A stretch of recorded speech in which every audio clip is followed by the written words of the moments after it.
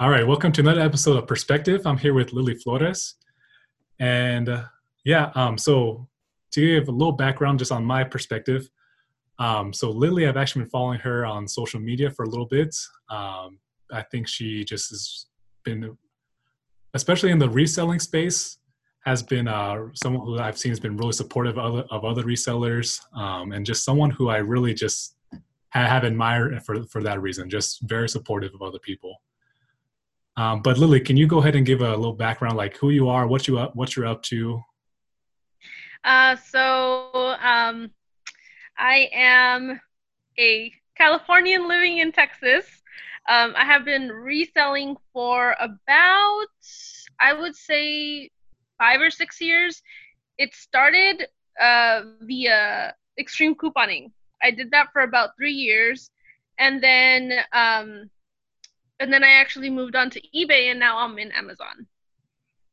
Sweet. So I've heard of extreme couponing. I don't know exactly what it is. Can you explain what that is? Yeah, so the basics would be kind of usually in newspapers every Sunday you get coupons, and in these coupons you can use them to get discounts at everyday items.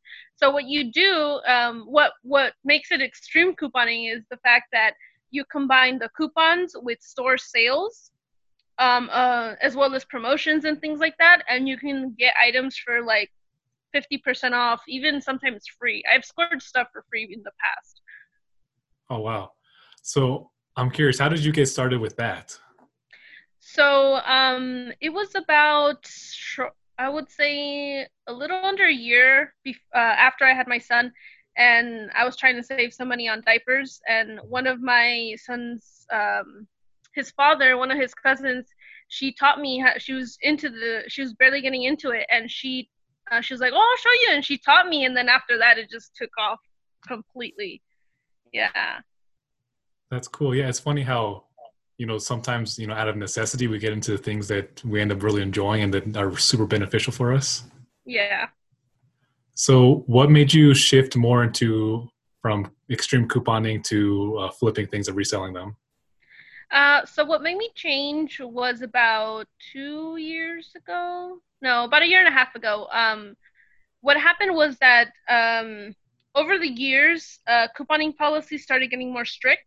So it kind of got to the point where they got so strict that I couldn't coupon at a scale anymore, because where we used to live in Central California, it was a very small town. So there was literally only two stores where I could coupon at, or I would say my favorite stores that I could coupon at, because I just didn't have the time to be going to a whole bunch of different stores. So those were my go-tos, and it just was not feasible to continue to coupon to resell. So I was like, well, I still need a side hustle, so might as well start something else. And then I stumbled across a video from Gary Vee talking about Craigslist, like the free section, and I was like, well, okay, let me give this a try. So I went around town getting a bunch of free stuff. And then I was like, well, let me start trying to do eBay and see how that works. And I have been selling on eBay and then Amazon about 2 months ago, ever since. Sweet. It's so funny. I'm actually thinking about making like a compilation video, maybe in like 6 months, Mm-hmm. because I've talked to several resellers and almost every single one of them said, "Oh yeah, I saw a Gary Vee video." Yeah. They got into flipping. That's cool. So, what has been your favorite part so far of with reselling? I would say my favorite part is just the thrill of the hunt. I love it. With this whole quarantine thing, the whole online arbitrage, it's just not as fun. I'd rather go to the actual store and actually like treasure hunt stuff. That's what's fun to me. Cool. So, actually, on that note, so you mentioned online arbitrage. Like, how have you been able to, I guess, continue to resell during this time where everyone's basically indoors? So basically, what we've been doing is I actually have done a order with a distributor so that I could. This is mainly for Amazon, so that I can get ungated in topicals and like beauty products and things like that. So I've done that. I've also been just looking into just random websites. I'll go to like NordstromRack.com. I'll go, even Kohl's. Kohl's is really good to source stuff like Fitbits and things like that, because normally they run like online sales where you can put like 2 to 3 different coupon codes, and you can get stuff for super cheap that you can resell on Amazon or eBay if that's feasible. But just random websites. I just try to look at what I know best and what sells in the categories that I can sell in, so that I can just get whatever possible. I haven't had much luck, but I still look. Yeah, that's actually, well, actually, I'm going to take a step back. So so you said obviously like it's a little slower right now with everything that's going on, but you still are able to get a few things done. Yes. So that's interesting. So with that in mind, and even when, Corona and everything goes away and when and all that, I mean, obviously it's work, but how simple would you say like flipping things, reselling things is? I think it's really simple. I think that obviously, I think there's an element that is easy, but then it's also not easy. But it is a very simple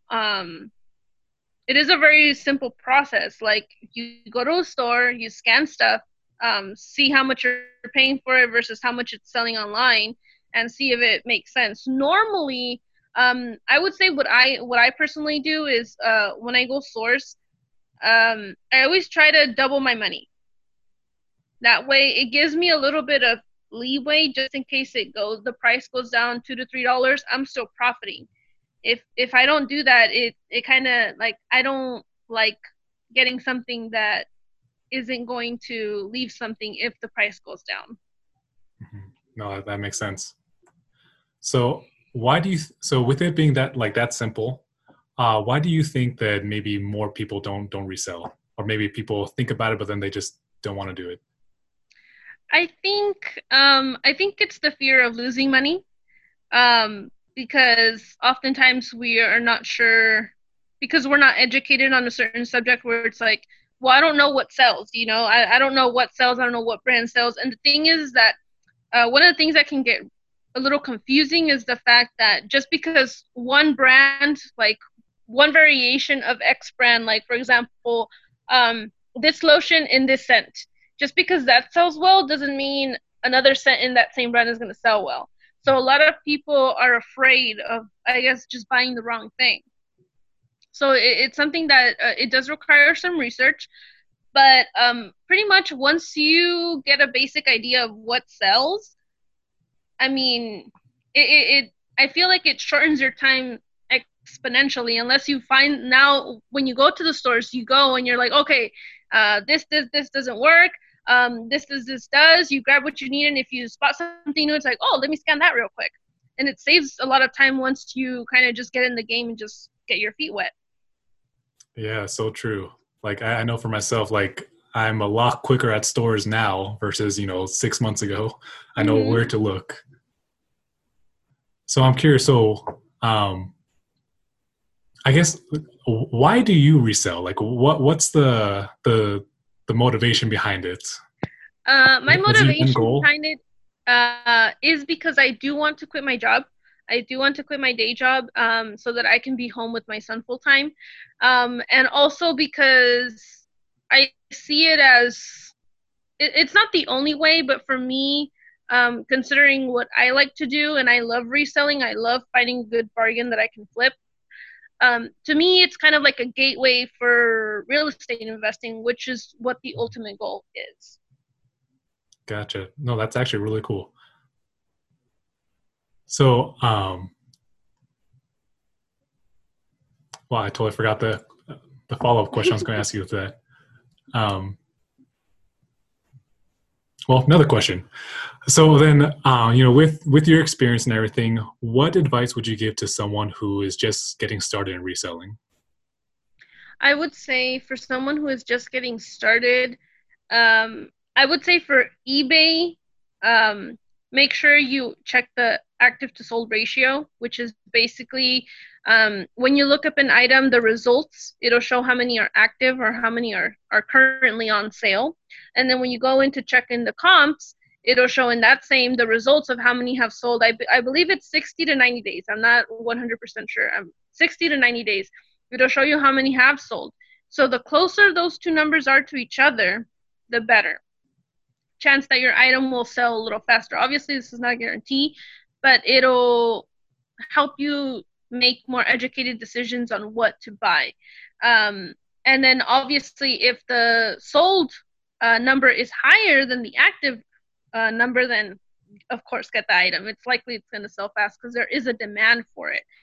If you buy something that is worth a lot of money, but there isn't much of a demand, then you kind of run that risk of whether you want to wait to get the money, or if you choose to not just get it at all. And I would say for Amazon would be to get Keepa. Keepa is a website that allows you to see how often an item sells, and it gives you a database for up to a year. It's only, I believe it's only $15 a month, but it has helped me exponentially to buy stuff that will sell quickly. Oh, well, yeah, I've heard of Keepa. I haven't looked into it yet. They don't have an app for it, but it's honestly, it has the $15 it sells for, like, it pays for itself. Oh yeah, for sure. Because I mean, when reselling, you could buy something for $2 that sells for 20. I mean, one thing alone you get your money back. Yes, it literally pays for itself. It has helped me so much. That's cool. Yeah, I think I'll have to look into that then. No, I highly recommend it. It's something that another Twitter user that I follow, he kept like, you need to use Keepa, and then I was like, okay, let me look into it, and I started watching some videos on how to read the graphs and things like that, and it's like now it's like, oh, I know exactly what I'm doing. It's a very essential tool in my opinion, especially when you're first starting out. Well, sweet. You know, it's just so awesome. Like, we live in a time where there's so many resources like that available. Mm-hmm. Like, I think it just makes something as simple as reselling even more simple. Yes. It makes it's a lifesaver. It makes your job so much easier.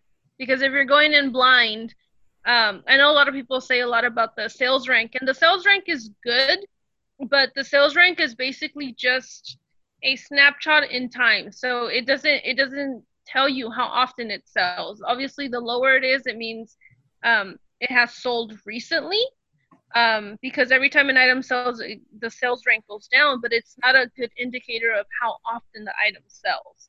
Because if something is, for example, even if it's obviously, probably if it's under like 100,000, it's likely that it's selling quicker, because obviously it has to keep selling for it to go down that much. But if an item is a moderate rank, how can you know if it's only selling once a month or if it's selling 10 times a month? It's difficult to tell just by the sales rank. Gotcha. Yeah. So I'm definitely going to look into Keepa. I'm going to actually write that down real quick. Yeah, it's Keepa. Keepa.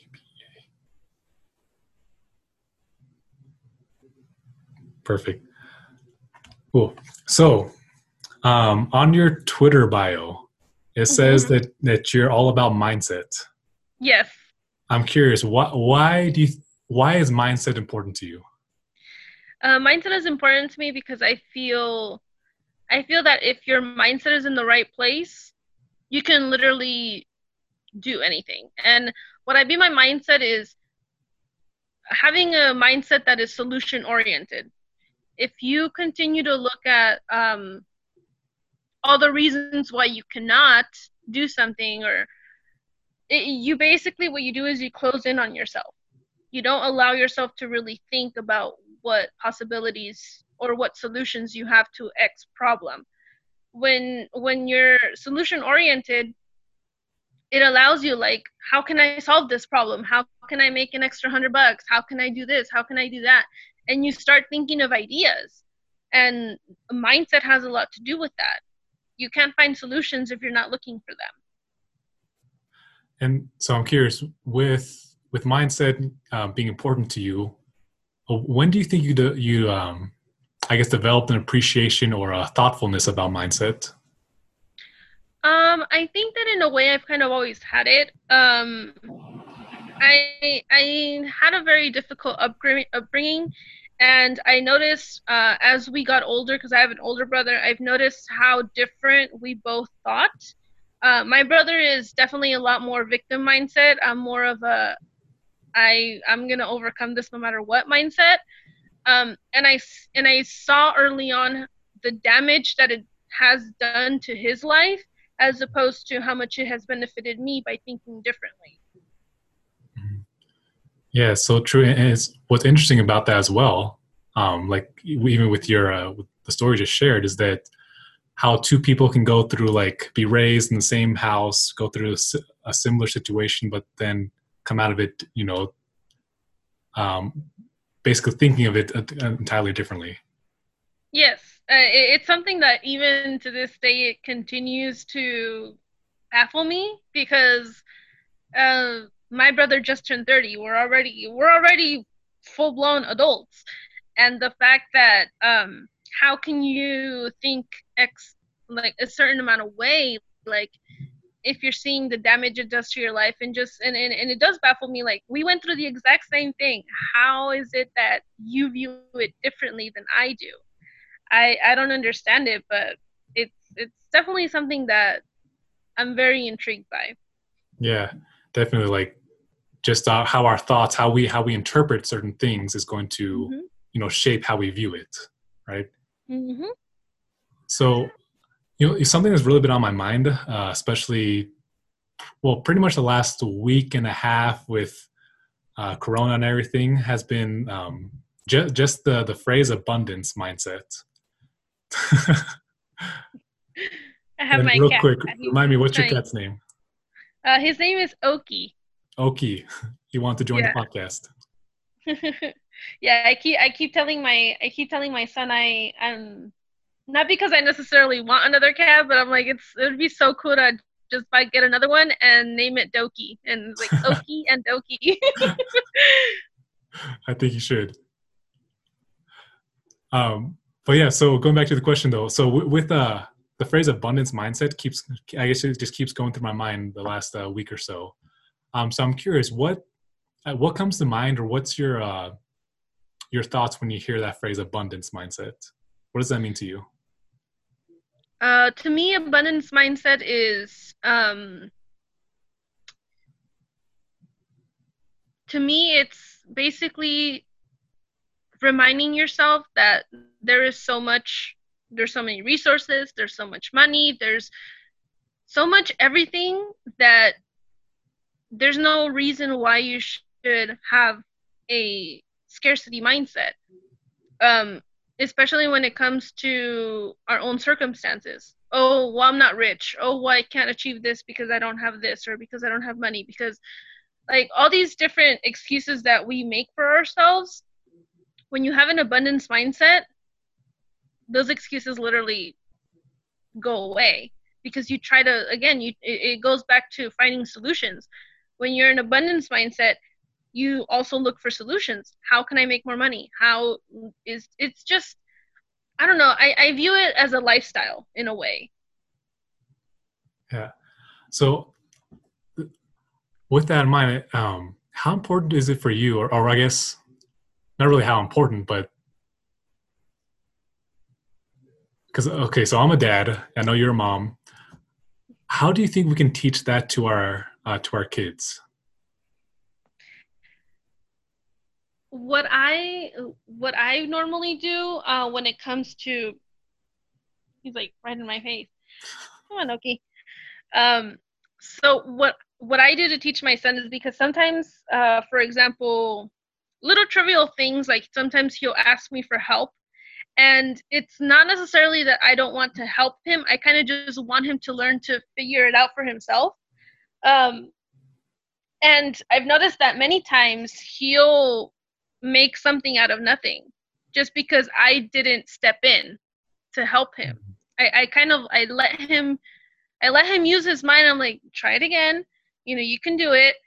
And I try to be encouraging to him that really anything is possible and that he can do anything, and to figure out how to solve little problems. Like, he broke a toy and he needs to fix it. Like, he'll literally go in my drawers and find tape. Like, he if I keep myself from stepping in, he starts to think, how can I fix it? How can I do it? And just really letting him know, like, we'll do this. Like, sometimes he'll tell me, like, oh, I want to go here. Yesterday he was telling me he wants to go to the Bahamas, right? Obviously I don't have the money for that right now, but I don't tell him, like, oh no, we can't go. Like, I always tell him, like, we'll go when mommy has money. And he's kind of like ingrained that in his head that I'm gonna go one day, just not right now. Mm-hmm. You know, and just making sure that I don't ingrain in his mind that it's impossible. Yeah, no, I like that. Like, not telling them no, we can't go, but more of a, yeah, we'll go, but first we gotta hit this goal. Like, Yes. we gotta do something first to get there. Yes. Yeah, I really like that.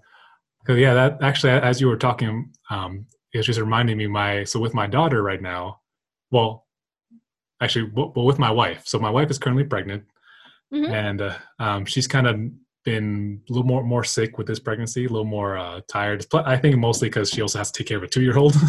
Yes. um, Congratulations, by the way. oh, I thank just didn't you. want to interrupt you. Oh, thank you. No, you're good. But what I've noticed is that my daughter used to be a lot more independent. But I think because she's been around my wife, which, my wife needs help.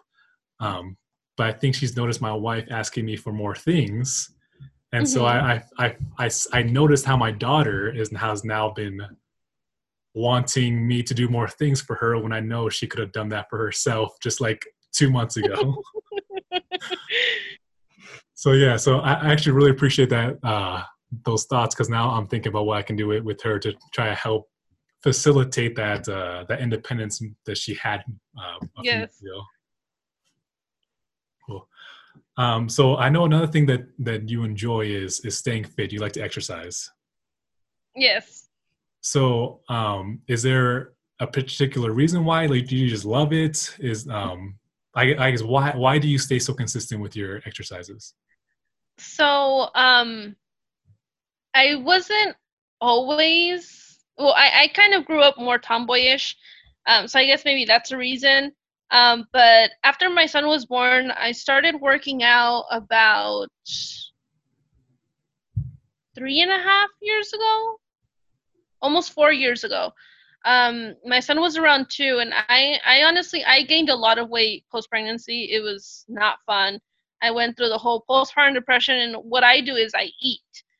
So I just continued to gain weight because all I would eat was chips. So it's like I would just gain weight, gain weight, gain weight, and kind of got to a point where I was literally at the highest size for my demographic, and I'm like, ooh, this has to change. So I just got into it, and I just started lifting weights, and I loved it. And now what I do, I train obviously to stay in shape, but um I mostly train because I've learned to love it, and also because I just really love just lifting heavy. I just love challenging what my body can do, especially as a woman, where it's like usually it's like, oh, it's like we're not as strong. And honestly, a part of me, this sounds bad for me to say, but a part of me, I just like to be different from your regular fit chick, where it's like they don't really ever train upper body, and I'm just like, why do you not train? And I know a lot of like misconceptions, like, oh, I don't want to get too big, but you don't. You just get stronger, and I just love challenging my body and its capabilities, really. Well, so it sounds like it, but would you say that you being consistent with your exercises, with your fitness and everything, would you say that's I guess improved your confidence, your mindset, and everything? Yes. It's kind of it's a bit of a paradox because I feel um it's so weird because normally I am either the strongest girl at the gym or I'm the only girl that's in the gym, usually in the weight area. And it does lift up my confidence because it's like, you're kind of breaking that barrier of like, oh no, women don't weight train. But in a sense, it's a paradox because I wish more women did it. I wish a lot more women were not afraid to lift heavy weight. But it does improve my confidence because I'm literally in a male's playground per se, and I'm over here lifting just as much as these men are. I think it's very, I don't know. I love it. That's awesome. So I'm curious. So you were saying, you had gained weight after your pregnancy. You had some postpartum. So I'm curious, was there like a singular event that happened that made you say, "Hey, I need to change," or was it just an accumulation of things? Like what was it that made that switch in your mind? I think it was mostly like that singular thing where it's like I literally have to go into like plus size women's clothes, and I'm just like, I can't do this. I've always been in the in the smaller spectrum. When I was younger, pre-pregnancy, I was really small, and I'm like, why am I allowing myself to do this to myself? I'm only harming my body. So I just decided to make that change. Gotcha. Yeah, that actually kind of reminds me. So my sister, she's actually big into fitness as well. Um, yeah, and as a side note, to attest to what you were saying, for women like who lift weights, you're not going to get huge. You're not going to be like turned into like, you know, bodybuilder, like whatever you think. You're not going to turn to Arnold No. Schwarzenegger. So I can attest from my sister that is true. But yeah, I remember she was telling me that the reason she got into it was because one time he meant it as a joke, but her husband was like, "Oh, well, they were out to eat with some friends," and her husband was like, "Oh yeah, my sister's name is Christy." She's like, "Yeah, Christy's just what did he say? So it wasn't like chubby. It was like she's like a marshmallow or something like that." And she was like, "Uh." And so she's been exercising ever since. Like, I'm going to prove you wrong. Yeah. Oh, I love that. And see, I think that there's often ways where you can, say things like that. And I think it's definitely a beautiful thing that your sister got motivated rather than a lot of people get really offended over something like that. Mm. But I definitely, there's ways like your brother-in-law where it's like you can kind of say it, but it's you mean well. It's not like you're trying to hurt someone's feelings, and just like I think that being able to be told something that you don't like about yourself can really be what motivates you to fix what you don't like about yourself. Yeah. And to go along with that, I think that's also the importance of I guess having a good mindset, being good mentally and emotionally. Because I think when you hear that, I think if you're not good in a good place, like emotionally, mentally, then when you take that, you get offended. But if you're in a good Yes. place, you take that and you improve. Yes.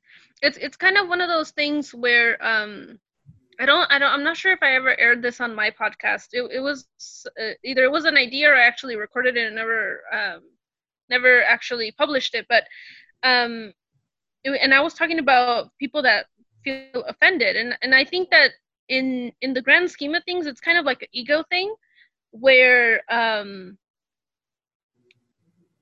it's when someone tells you something, even if you know that about yourself, you don't want to accept it. If you're not ready to accept your shortcomings when someone brings that to light, your your ego basically goes into, I'm gonna overprotect myself and I'm offended, and you just try to you don't see the logic in what the other person is saying when you're not ready to let your ego at the door. Mm-hmm. You just you do whatever you can to protect yourself and your feelings and your ego.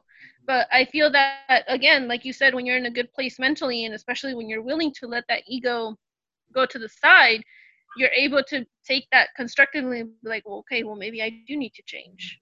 I see the other person's point. Mm-hmm. Yeah, for sure. Yeah, and yeah, I think it's just very. I think we just. I think it's a good indicator of where we are mentally. when we receive criticism and how we feel about it. Yes. Like I always. I often feel that it is rooted in kind of like insecurity. It's definitely something, and I've noticed this because when I was in high school, I like, for context, I am pigeon-toed, so my feet go in when I walk, and I've had this. It runs in my family. It's something I've had since I started walking. I was under treatment when I was little, but my dad just didn't, because it was too painful. So we just didn't continue the treatment. But I still walk like that to this day. I don't care. I know I walk funny. It's only when the only time I notice that I walk funny is when someone records me walking, and then I notice like, oh yeah, it looks ridiculous. But I remember in high school, people used to make fun of me because of my feet. And it was something that never really fazed me. I never cared, and I noticed I've noticed it's like it's because it's something I'm not insecure about. I'm not insecure about my feet. It doesn't matter. I don't. It only looks absolutely ridiculous when I wear really high heels. So I just don't wear them at all. But the difference between getting offended and not offended is, one, your ego, where you are mentally, like you said, and also if it's something you're insecure about. If you're not insecure about it, it's not going to bother you, even if someone points it out to you. Yeah, I actually like 1000% agree with that. It's actually something that recently I've been realizing that when I do get offended about something, something I've been trying to do more recently is like take a step back and be like, okay, like obviously it's not like this isn't really have anything to do with what the person said. It's something that I'm insecure about. Mm-hmm. Like whether it's whatever the case may be, like if they make fun because I have glasses or whatever the case may be, like when I feel that way, I realize that, okay, there's something inside of me that isn't right, that is insecure. Yes, 100%. Cool. All right. Well, we're going to wrap up real soon, but I did want to ask one final question. Of course. What brings you happiness? What makes you happy? To me, I think that what makes me happy is